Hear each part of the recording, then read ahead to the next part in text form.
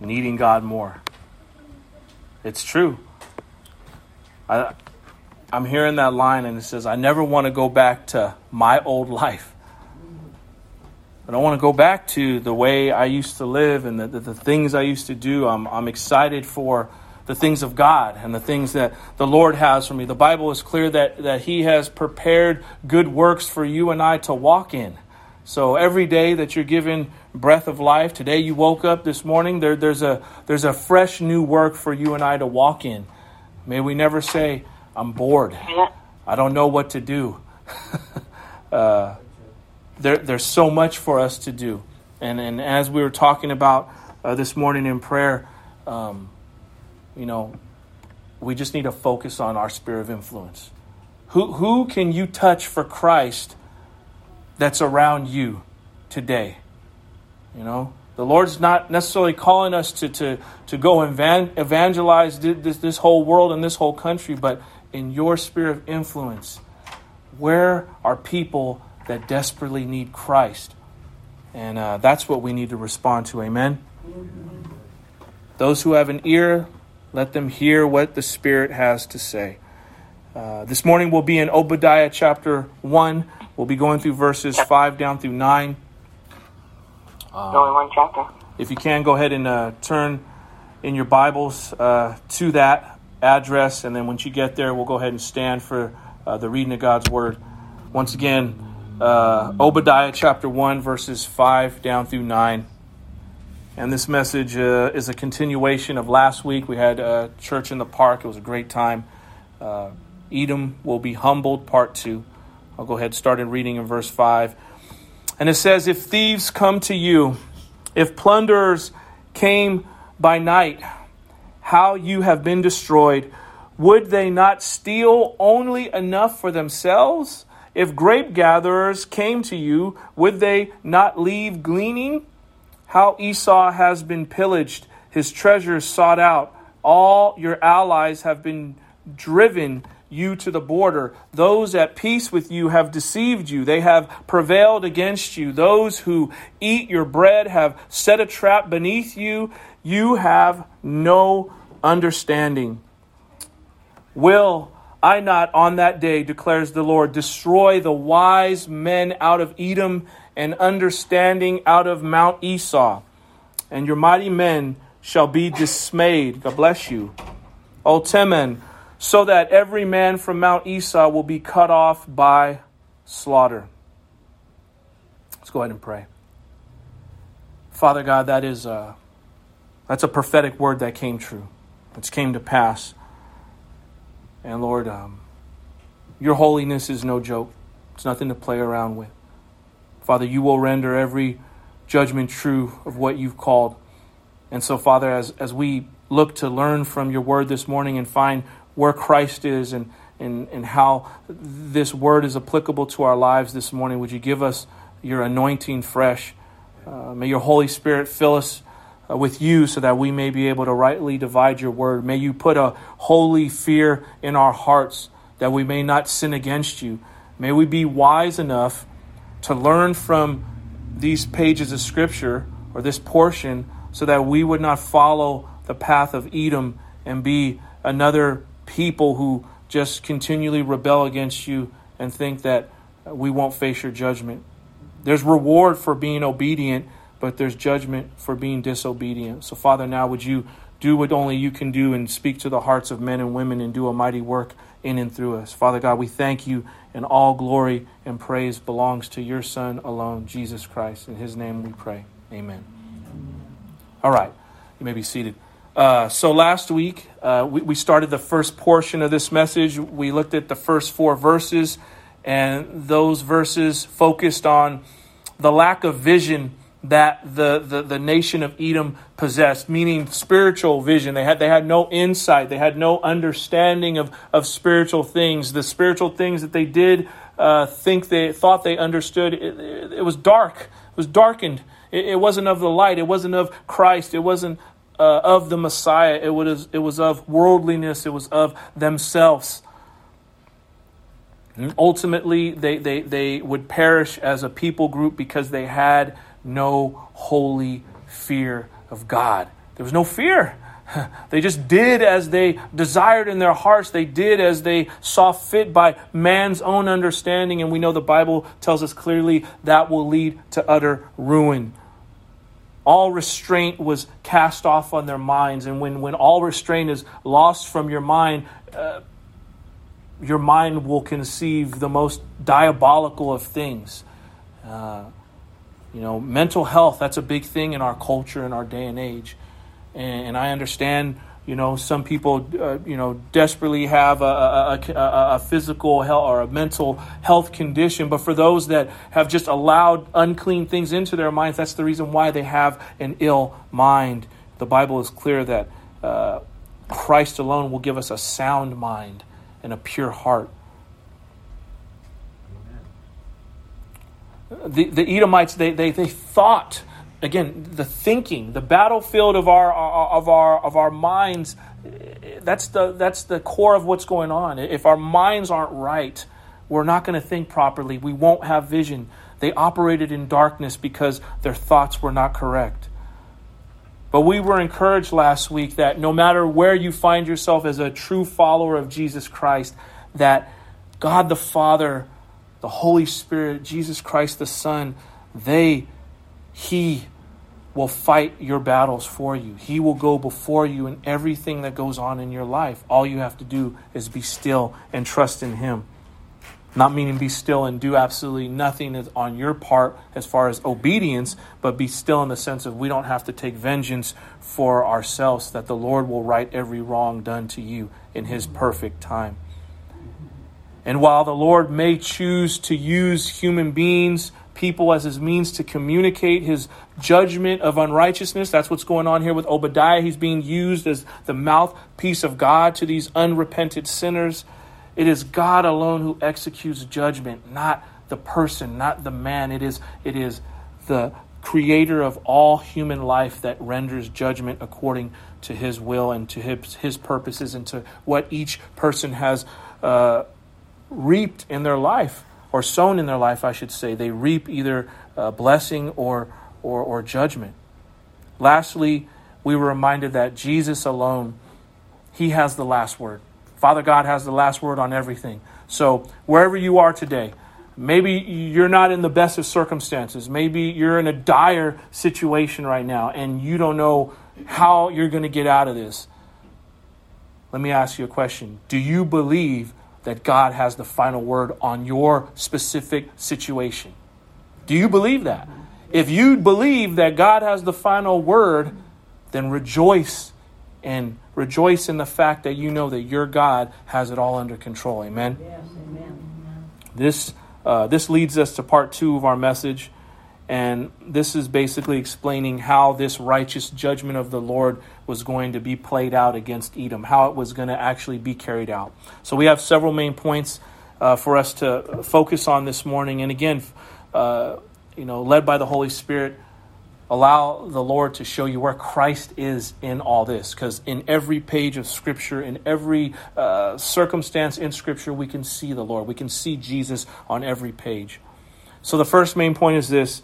Judgment by God or judgment from God is far more devastating than judgment by men. And this principle can be found all throughout Scripture. For instance, look at Psalm chapter 105, verse 5. It says, His ways are always prospering. Speaking of the Lord, your judgments are far above, out of His sight. As for all His enemies, He sneers at them. Isaiah chapter 13, verse 11 tells us, I will punish the world for its evil and the wicked for their iniquity. I will put an end to the pomp of the arrogant and lay low the pompous pride of the ruthless. That's a word of encouragement for us today. If you're looking at situations in society, circumstances that seem out of control, people that are just putting themselves on a pedestal and parading themselves in such a pompous fashion. The Bible just said it's clear that He will punish the world of its evil, the wicked for their iniquity. He will lay them low. Verse 5 in the portion of Scripture where we're at, it tells us, if thieves come to you, if plunderers came by night, how you have been destroyed. Would they not steal only enough for themselves? If grape gatherers came to you, would they not leave gleanings?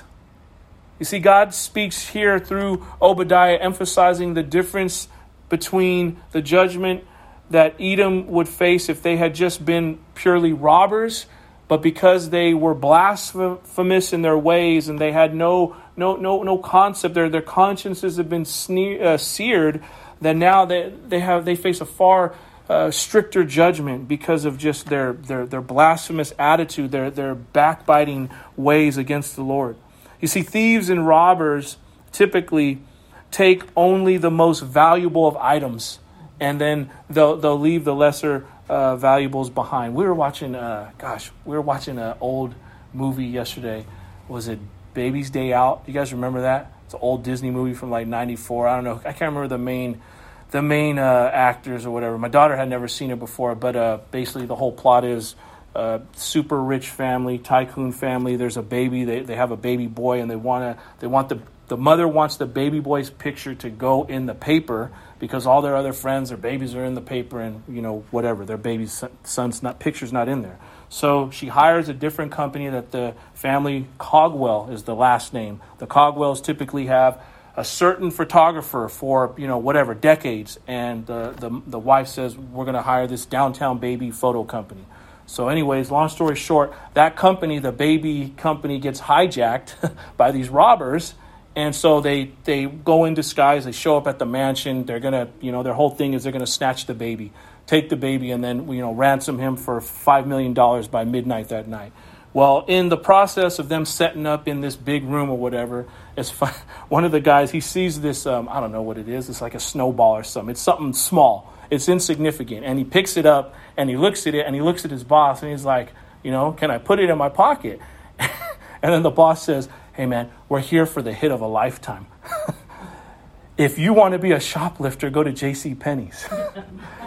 And so it's a corny illustration, but it speaks again to this whole point that the Bible says, thieves typically, they take what's most valuable and they leave the petty things behind. This is not what Edom did. They ransacked in their blasphemous attitude, in their blasphemous lifestyle, and in their pride of thinking that they were greater than God Himself. Because again, remember the scripture talked about they prided themselves with their city being etched in the cleft of the rocks. And so because they had such pride, Edom's destruction would be more complete than just mere men who steal. The idea here is that nothing would be left once God was done judging this nation. Nothing at all. Not a rock standing because of their flat out blasphemous attitude towards Yahweh. That's our first main point, is that God's judgment is far greater than the judgment of man.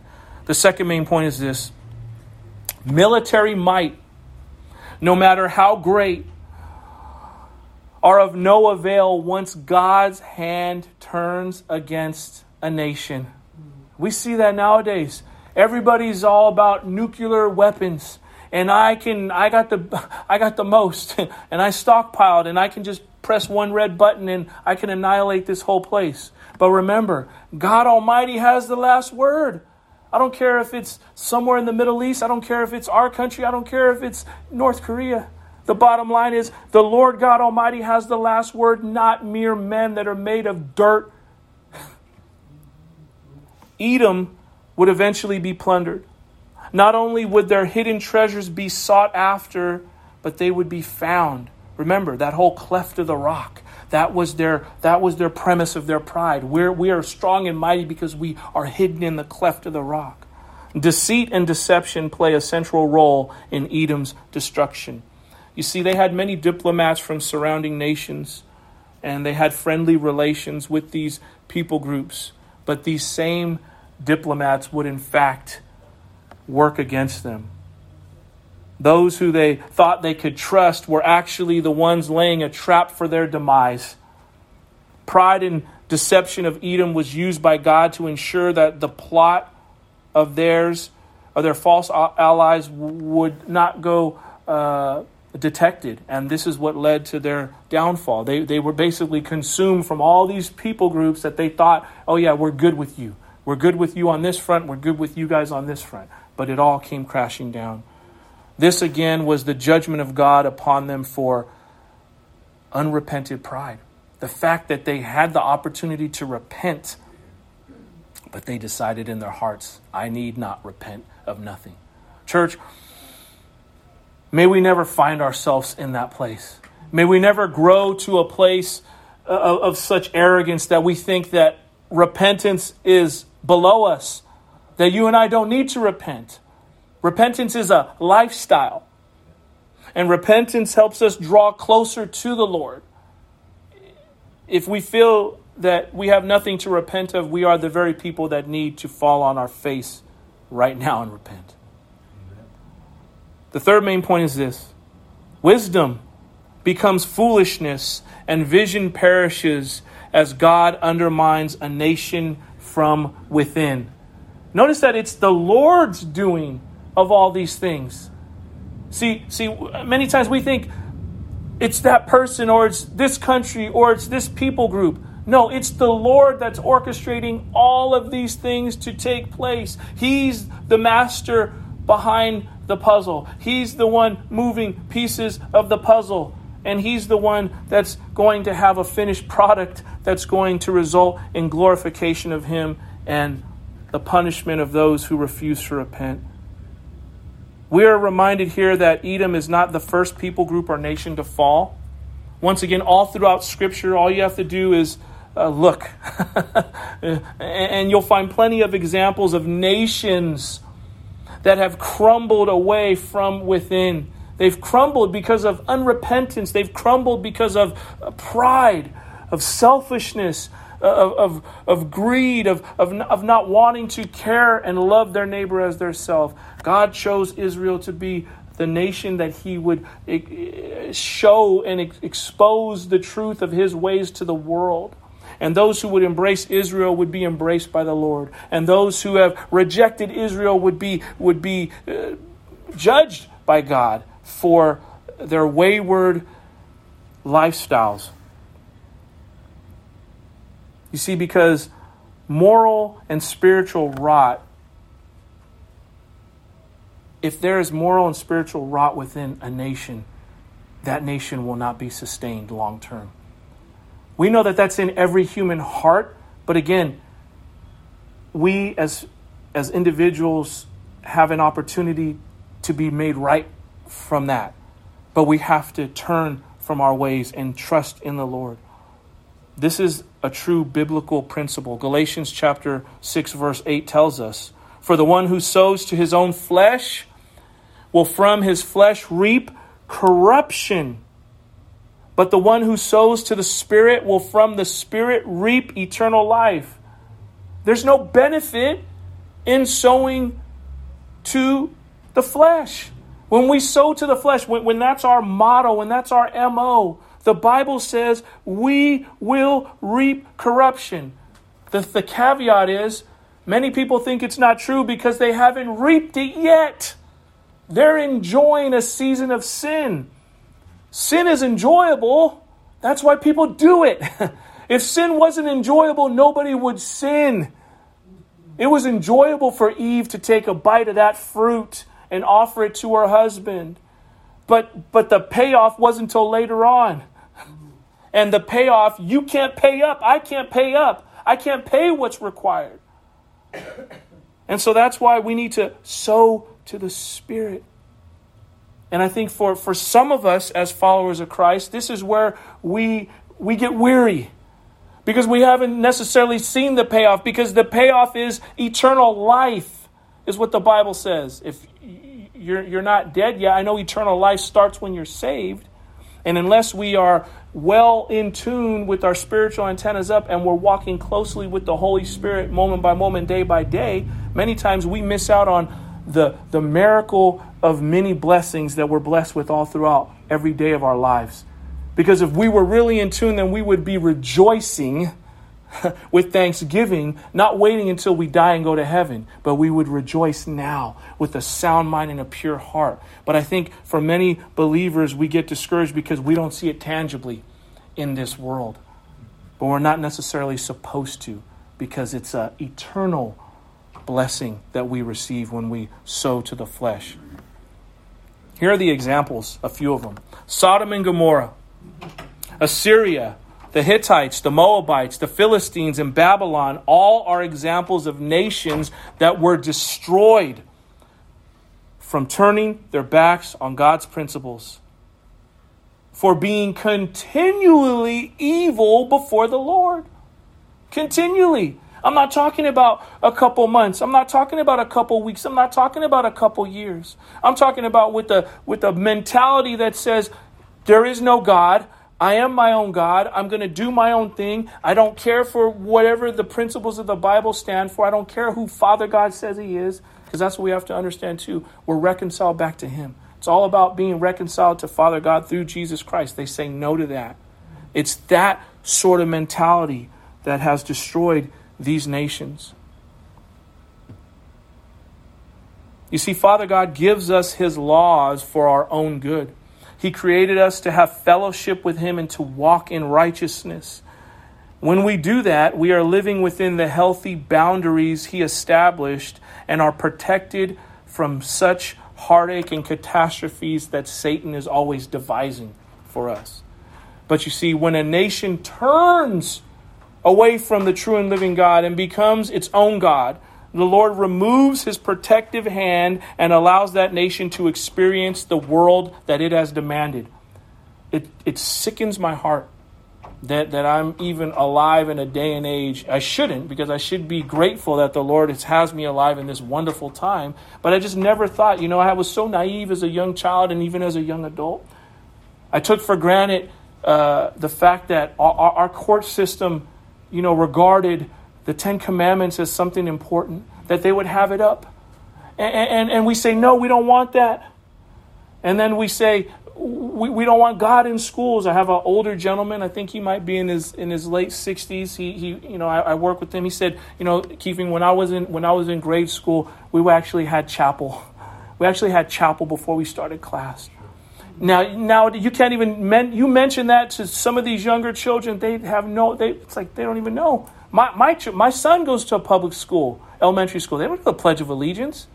We're taking God out of the schools. No more Pledge of Allegiance. You're taking God out of Pledge of Allegiance. Take the Pledge of Allegiance out entirely. And we see these things going on in our own culture, and it's so sad. But this is the truth. This is when a nation turns from the living God, the Lord slowly. This is my personal belief. You don't have to agree with it. But I believe the Lord has shown me over time that the cat's out the bag in regards to America. Will this country be saved as a whole? I don't know what saved as a whole mean, because revival to me is not necessarily, and singing is great, and we love that. We love worship and song and praise. But what I'm understanding is revival is when, people that are fortune tellers, they give that up. People that are drug dealers, they give that up. People that are tax evaders, they give that up. People that are alcoholics, they give that up. What I'm saying is, I truly believe that pockets of people, individuals, individual groups, individual communities can be saved, and there will be revival in that way. But as a whole, and that's why we need to continue to pray for the leadership of this country. But the leadership of this country, what we're doing, we're basically saying we don't want God. We don't want the Judeo-Christian God. We don't want Yahweh. We don't want the Messiah Jesus. What I see is they're saying we want everything but that. And the Bible is clear, just like Pharaoh. You want what you want? Well, I'm going to give you what you want. So I'm not saying give up, church. But what I'm saying is I truly believe the cat is out the bag. And that's why, again, who is in your sphere of influence? Your family can be protected. Your family can have the protection and the covering of Christ and the hand of God upon them and the hedge of protection around them. But for those who are choosing a wayward path, we were just talking about it. Daniel was just sharing, just different numbers of big corporations and how much money they're losing because of the stuff that they're engaged in. Target, Bud Light, Adidas, all these companies, like they're all in bed because they all have to agree because they make so much money. They got to keep the ball rolling and they got to agree with this certain agenda. I'm not trying to get political. I'm just saying this is what's going on. I mean, the writing's on the wall. If we don't see it, it's because we choose not to see it. So again, allow the scripture to give you the foundation so that you and I don't have to walk in that same way. The leaders of our country are making their own decisions, but you don't have to follow suit. As for me and my house, we will serve the Lord, no matter what they say in Washington, D.C. This is a chilling reminder, again, because we're experiencing this in real time in our own country. All right, let's go ahead and look at these verses again, 5 through 9. It says, if thieves came to you, if plunderers came by night, how you have been destroyed. Would they not steal only enough for themselves? If grape gatherers came to you, would they not leave gleanings? How Esau has been pillaged, his treasures sought out. All your allies have driven you to your border. Those at peace with you have deceived you. They have prevailed against you. Those who eat your bread have set a trap beneath you. You have no understanding. Oh, that's so sad to hear that. You have no understanding. Will I not in that day, declares the Lord, destroy the wise men out of Edom and understanding out of Mount Esau, and your mighty men shall be dismayed, O Teman, so that every man from Mount Esau will be cut off by slaughter. That's a horrible statement to have to receive, man. And taken out by slaughter, like animals, slaughtered, destroyed. We look at this first statement, and he goes on to say, would they not have stolen till they had enough? Now, this may seem like something very minor or not a big deal, but this is a very powerful statement.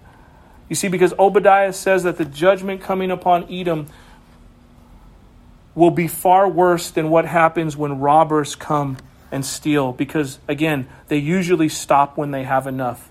They usually do. The judgment coming against Edom will be far more complete. Again, it said everyone from the mountains of Esau will be cut off by slaughter. All of them. He wasn't going to spare any of them, no matter who it was. Men, women, and children. They would eventually be completely destroyed. The application is this. Sin knows no end. Meaning it won't be satisfied with just one time or a little bit more.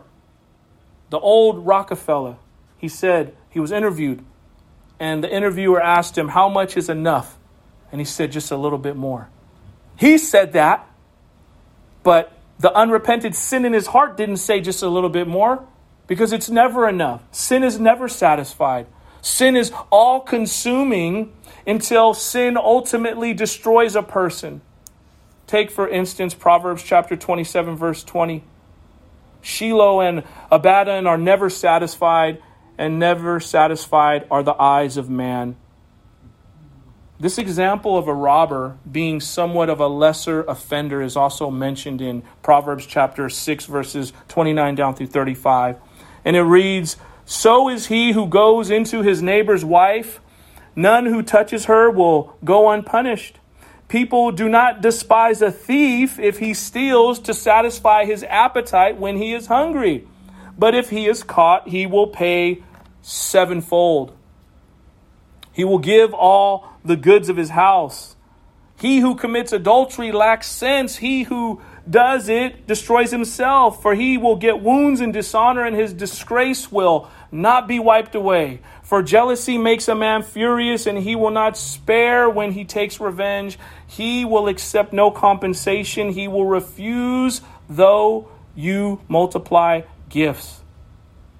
I mean, that's a great example right there of a thief, as opposed to someone who goes far beyond the level of thievery. Let's bring this to an understanding of how does this come about? Because again, many people struggle with, well, I understand what you're saying, but break down Lord, show me how this even happens in the first place so I can avoid it. Okay, well, James chapter 1, verse 14 and 15 explains how people are tempted by their own evil desires. You see, that left unchecked, we are lured away and enticed, all of us, if left unchecked.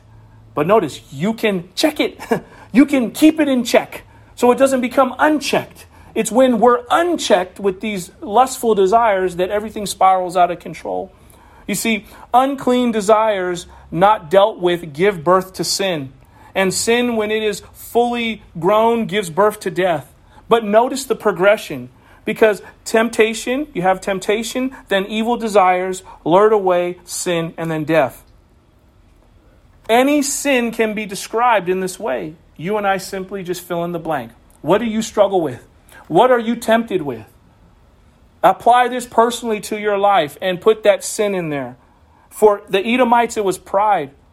You see, their pride went unchecked to the point of spiritual and physical death. But again, it is important to point out that at every single stage of temptation being fueled by evil desires, there is an opportunity to repent. There is an opportunity for it to be changed, to turn clear, to steer clear of what's coming around the corner. Notice sin doesn't produce death until it is fully grown. We all know that we have sin. For if we say we have no sin, we are liars and the truth is not in us. Amen? So we know we sin. But to go on and on and on and on means that we're not checking it. We're not getting right. And we're just talking about that in prayer. Whatever. See someone comes in your vision and we look wrongly upon them. Okay, we did that. Then we get right with God. Say, Father God, forgive me. Cleanse me of my unrighteousness. Help me. The Bible talks about it. Keep your eyes in your skull. Lord, help me to keep my eyes in my skull so I can see correctly. But we repent and get right and we keep it moving. But it's those who just continue on in that wayward lifestyle. It's those that the word is speaking to specifically about this. You see, if the Edomites were wise, they would have responded to conviction and repented before their sins became full-blown. Remember, a little leaven leavens the whole lump. It don't take a lot. But that little leaven unchecked, man, it blows up the whole dough. The whole loaf is overblown. And in your heart and in my heart, a little bit. So praise God when he shows you and points out, hey, man, that's not right. Get right. That attitude's not right. Change that attitude. Or we can't do it in and of ourselves, but ask him, Lord, create in me a clean heart. Renew in me a right spirit. Make me right before my wife. Make me right before my children. Make me right before, my coworkers, my extended family, the people I see on the street. And then he'll do it. Again, this is why we must pray. This is why you and I must pray that the Lord draws closer to himself. Because you and I can't even come closer to the Lord unless he draws us. So that's something we should pray. Lord, draw me to you. Draw me to you. Like the Shulamite woman, she asked, draw me to you. Bring me into your quarters. May I go into that private place with you. That's what we want. We want that unique private place with the Lord. That unique intimate bond, that relationship that's beyond what we can sense and smell and taste and hear, but something that's supernatural. That's what you and I should desire more and more. It's talking about I love you more and more and every day. That's what that means, is that we're drawn into him more and more every day as we live.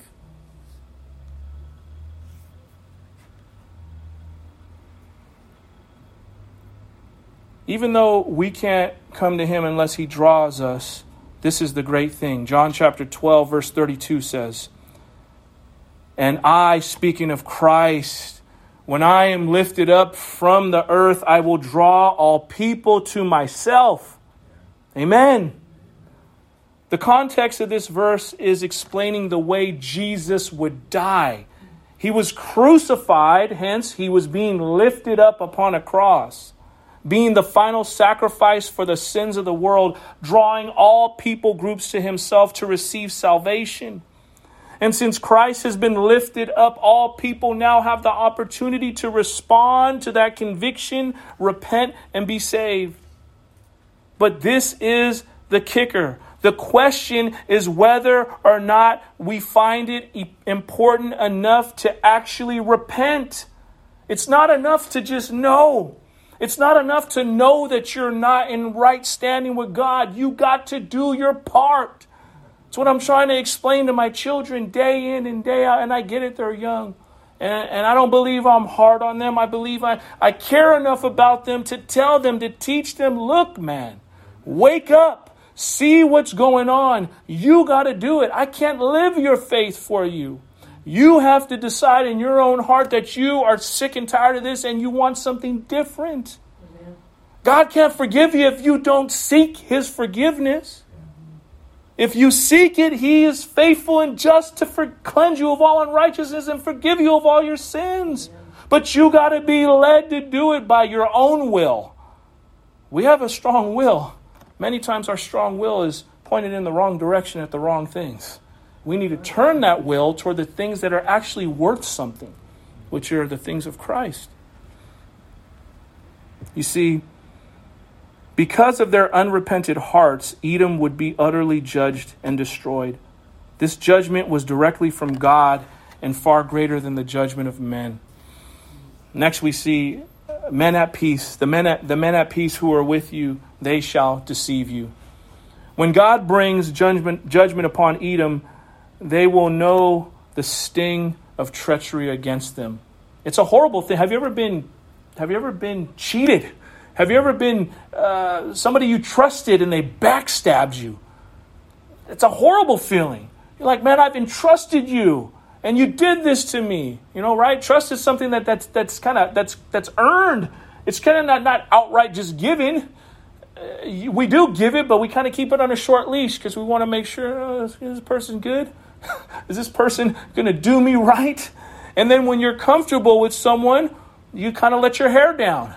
And then you're willing to divulge all and kind of share, you know, the intimate things of who you are with someone. And when they backstab you, it's a horrible thing. But this is what's going on with Edom in this moment.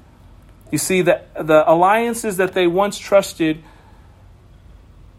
would come to nothing, and they would be double-crossed by their former friends. There's a saying, honor amongst thieves. Honor amongst thieves. That honor that Edom thought they had with the surrounding allies and nations turned foul quick. In moments, they noticed that trust was gone and that they were attacked by those who they thought they had peace with. I mean, just look at our current climate of the world today. All the nations of the world are trying to form allies.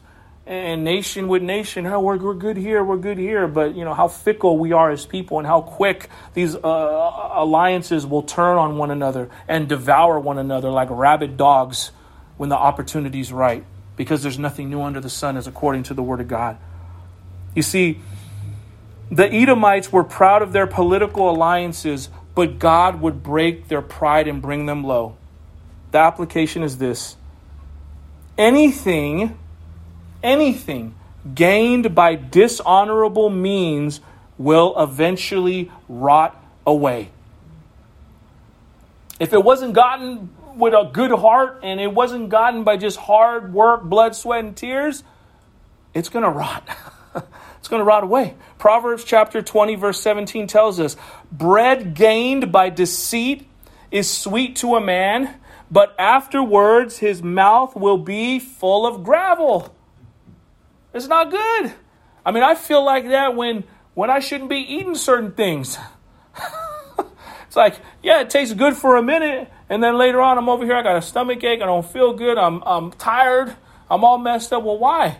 Because I didn't make a wise choice. It wasn't right. That's a mild form of what this scripture is talking about, but I mean, you could break it down in so many, it's applicable in every instance pretty much. When we're doing the wrong thing with the wrong motive and we get what we think we want, we only enjoy it for a small season, and then the repercussions of doing things the wrong way are very long, and the consequences suck, and we suffer. Dishonest gains stem from a dishonest heart. And a dishonest heart is a product of sin. Their pride needed to be replaced with faith in the true and living God, because Jesus Christ said, "What will it profit a man if he gains the whole world but forfeit his soul? What would a man give in exchange for his soul?" It's crazy. Like, I don't mean to go off on a side note, but this is just something that I observe, and I personally think it's a trip. When you see some of these people that are in the entertainment industry and they candidly share that they sold their soul to Satan so that they could have worldly success. It's like, what did you do? Why did you make a deal with Satan so you could be prosperous in the music industry? Like, was it that deep? But to them, it is. But it's just so sad. And again, Jesus said, he said, what will a person give in exchange for their soul? So you would take this? I like the Keith Green song that Daniel played the other night at the men's prayer group. Talked about, God made heaven and God made the earth in 6 days, but he's been working for thousands of years on heaven. Like, that's amazing. And I'm not downplaying the beauty of this earth, but if it only took God 6 days to create this, and what's in heaven for you, ear has not heard, eye has not seen, what glorious things await you and I in heaven. Why would you forfeit? Why would an individual give up their soul for this? It's fleeting. It's fleeting. The Edomites, this was the thing. They lacked the spiritual blessings of heaven. So again, do you see, if you have discernment, if you have mercy, if you have grace, if you have conviction, if you have the favor of God upon your life, if you have the anointing of God upon your life, those are blessings that come from heaven. Men cannot give you that. And this is why the Edomites did not understand, and they were walking in darkness. They did not have spiritual blessings. What you and I should desire more than anything are the spiritual blessings that rain down from heaven.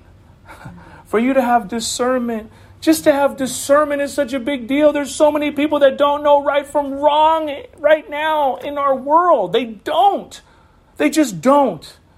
And for you to have a sound mind and to know this is right and this is wrong, that's a beautiful thing. You should rejoice and praise God that you know the difference and that you can make a sound choice, because so many people are so fickle and they're just going with what's going on because they don't want to offend. You got to get a backbone. It's okay, man. People are going to be offended. If you're not purposely trying to offend somebody and they get offended, hey, it is what it is. But we shouldn't be tucking tail and not willing to proclaim the name of Jesus in love because we're afraid of offending somebody. People should know you're a Christian, and you should be okay with that. People that are not Christians should know. And you should have friends that are non-Christians that know that you're a Christian. It's okay, because those are people we're supposed to be witnessing to so that they can get pulled out of hell and brought back into heaven eventually with the Lord. You see, many times we are seeking the blessings of the earth rather than heavenly blessings. There's nothing wrong with earthly blessings, but that should not be on the forefront of our minds and our hearts. Seek ye first the kingdom of heaven. Seek ye first. It's Him. It's about seeking God the Father through Jesus Christ. It's seeking to be reconciled to Him. It's seeking to have a right relationship with Him. It's seeking to have a better understanding of who He is and what He wants from your life. And in that, you'll be given every single thing you need. And if He can trust you, He'll give you so much more. All the stuff that, even the stuff you didn't even ask for, it's going to come to you because he knows he can trust you because you're seeking him first. You're not seeking him for stuff like he's some kind of magic genie. You can just rub the lamp and get what you want. 3 wishes. No, we got 1,000,000 blessings, prayers, not wishes. Don't be deceived, church. The most important things in life are the things that cannot be bought. That's what's important. That's what means something. It's not about all this tangible stuff that we can touch and see and taste. It's about the things. It's about the relationships that you have with people. It's the time that you spend with your family and your loved ones. That's what matters. That's what's of utmost importance. All the other stuff is just stuff. It's cool to enjoy, but we shouldn't be living for the stuff. So many people, they live for the stuff. I'm not living for no stinking car. I don't care, man. I don't pray for money. I don't pray for none of that stuff. And the Lord always provides above and beyond what my family needs. Every time. But that's not, my prayers are, Lord, I need more love. I need more patience. I need more control. I need more wisdom. I need more discernment. God bless you. I need more favor. I need your anointing. It's all those things. I need you, really. I saw it for so long. Lord, what's the vision? What's the vision? What's the vision? I don't know why I was stressed out over this whole thing about vision, thinking that, am I not under shepherding this church right? Because we're not doing all these other things that all these other churches do. And the Lord showed me one night in the quiet of my room, he showed me that the vision is Jesus Christ. He calmed my nerves. He said, stop overcomplicating it, Keefing. Stop stressing out on it. The vision is Christ. If the vision is Christ, you'll be fine. The people will be fine. I will draw all men to myself. I will build the church. I will grow people. Whoever he sees fit that he needs, that he wants.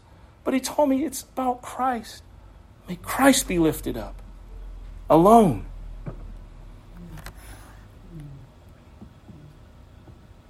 This whole thing of what's important. My children, like I was telling Daniel and Mark earlier, they love spending time with me. And I'm grateful for that. There's times where I'm annoyed by it. I'll be honest. And the Lord has to check me. He's like, who cares about your dumb shoes? My daughter's always, she's always stepping on me. She's always, the Lord's like, dude, your daughter loves you, man. Your daughter wants to be close to you. She don't know no better. Care about your dumb Jordan shoes. Nobody cares about those shoes but you. Always trying to keep them clean. 2-year-old shoes, you're trying to make them look brand new. Stop. But he's daily having to teach me to appreciate the times of my children and my wife. And, I do enjoy the moments we have. I enjoy teaching them daily the Word of God. I cherish those moments. We have time every night, and we do our Bible study, and we have a bunch of scripture that, we memorize. And I know it's not about memorizing scripture, but I'm trying to implore them that faith comes by hearing the Word. And if they hear the Word over and over and over and over, that I'm just praying that seed take root on good soil and that it would grow. And that they would be able to withstand the evil day when it comes. Because they're going to need it. When they become of an age where it's like, okay, now it's real. No, it's no longer just we're running around the church building and, whatever, messing around. It's like, no, it's real now. And there's real consequences for my actions. And I just pray that they would do the right thing. But it's those moments. That's what's important. And it doesn't matter if your children are grown, adult age. It's those moments, whatever time you and I have with those around us that we call our loved ones. And those that we haven't met yet, or those that are just, associates. It's those moments, man. You may be the only Christ that some of these people see. And so when you have the opportunity to share the love of Jesus, share it with them. The Lord has shown me that this is my new approach when I witness to people. Man, what's your relationship with Christ? Do you know Jesus? I don't care if you come to Resilient Life Church. If you need a church home, here, take this flyer. But I'm not telling people come to church. I'm telling people, do you need Christ? You need Jesus. You need a relationship with Jesus Christ. Now, if you need support along with that, come over here. But that's what the Lord showed me. Stop saying come to church. It's like, they need Jesus, man. Church will be there. But tell them about Christ. Tell them about Jesus. Tell them about the fact that they need to be reconciled, being brought back into a right relationship. And, sometimes it's received well, sometimes it's not. But I've been convicted of that's something that I need to personally say, is to approach people about Jesus straight up. And not the whole other thing. Not that church is bad. Obviously, church is super important. But, hey, the church is not this building. It's about having a relationship with Jesus. All right. He says that he's going to destroy the wise men of Edom and the men of understanding from the mountains. The Edomites were known for their great wisdom, but God would bring such great judgment that even their wise men would be destroyed. Again, because they were wise in their own estimation. We can all be wise in our own understanding, but that's demonic. That's what the Bible says. The wisdom of man is demonic and foolish. But true revelation and true wisdom comes from God. It comes from the revelation of God the Father through Jesus Christ. The Edomites were proud of their reputation for wisdom, but God would again break them down and their pride would bring them low. Once again, we must learn from their mistakes and understand that we desperately need to fully surrender all to Jesus. That's how everything works. That's how humility works. When we submit all of us to Him, that's how we are brought in a right place. In the Christian's life, there's no room for pride. The reality is you and I don't want the Lord God Almighty to resist us. Without that humility, we run the risk of pride taking over our thinking. Proverbs chapter 11, verse 2 says, when pride comes, then comes disgrace, but with the humble is wisdom. So again, you're going to gain supernatural wisdom just by humbling yourself. And it may not come in a fashion where you're like super blown away by it, but it's going to be something that's going to be imparted to you where you're going to be able to make right decisions all the time. You'll have it in you because you have the Holy Spirit. You'll have the ability to make the right decisions and to sidestep disaster many times. Because I know in my own life personally, I've only encountered disaster when I've done poor things, made poor choices. Even if it wasn't a poor choice in the moment, but I made poor choices 4 months back, and this is a repercussion currently of those poor choices, that poor pattern of choices, and now I'm suffering the consequences in the present. But that's how it works. Proverbs chapter 16 verse 5 says, everyone who is arrogant in heart is an abomination to the Lord. Be assured he will not go unpunished. That's horrible. I don't want to be an abomination to God. But he says if we're arrogant in heart, that's how God looks at us. He said, you're an abomination to me, man. A lot of people like to point out the whole same-sex thing and say that's an abomination. But he says right here, too, I mean, just having an arrogant heart, you could be as straight as an arrow. But if your heart's not right, you're an abomination to God. I mean, that's what the word says. It's crazy. You see, Jesus is truly the only answer. We need to deny ourselves, take up our cross, and follow after Him. Because true surrender to Jesus is obedience to Him. We can't say we surrendered and we don't obey. And it's every little thing. I know we're not going to be perfect. I'm not saying be perfect, and I don't believe God at all is putting parameters on us and being like, no, it's not that. But it should be a natural progression of, man, my heart is I wanna obey God, and I'm bummed out when I don't obey. It shouldn't be like, wow, I actually obeyed God today. That should not be your lifestyle. You should not be surprised when you actually obey. You should be brokenhearted when you find yourself not obeying. That's how you kind of know, man, I'm really connected to the Lord. But if you're like, man, I got it today. It's like, bro, all you did was say amen. Oh, man. I'll end with this. God created the heavens, right? The simple fact of God's creation is even more amazing when we consider the greatness of God's universe. For those of you who like to nerd out on these kind of facts, you're going to enjoy this. A typical galaxy contains billions of individual stars. Our galaxy alone, the Milky Way, contains 200 billion stars. Our galaxy is shaped like a giant spiral, rotating in space with arms reaching out like a pinwheel. And our sun is one star on one arm of that pinwheel. It would take 250 million years for the pinwheel to make one full rotation.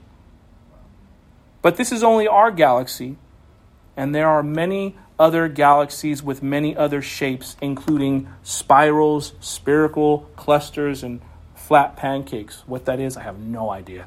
Flat pancake? I don't know. That's what they call it.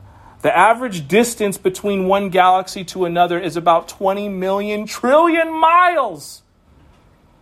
Our closest galaxy is the Andromeda galaxy, about 12 million trillion miles away. For every patch of sky the size of the moon, if you could look very deep, you would see about 1 million galaxies. I share all that to say God made it all himself. Isaiah chapter 48 verse 13 says, "My hand laid the foundation of the earth, and my right hand spread out the heavens. When I call to them, they will stand forth together."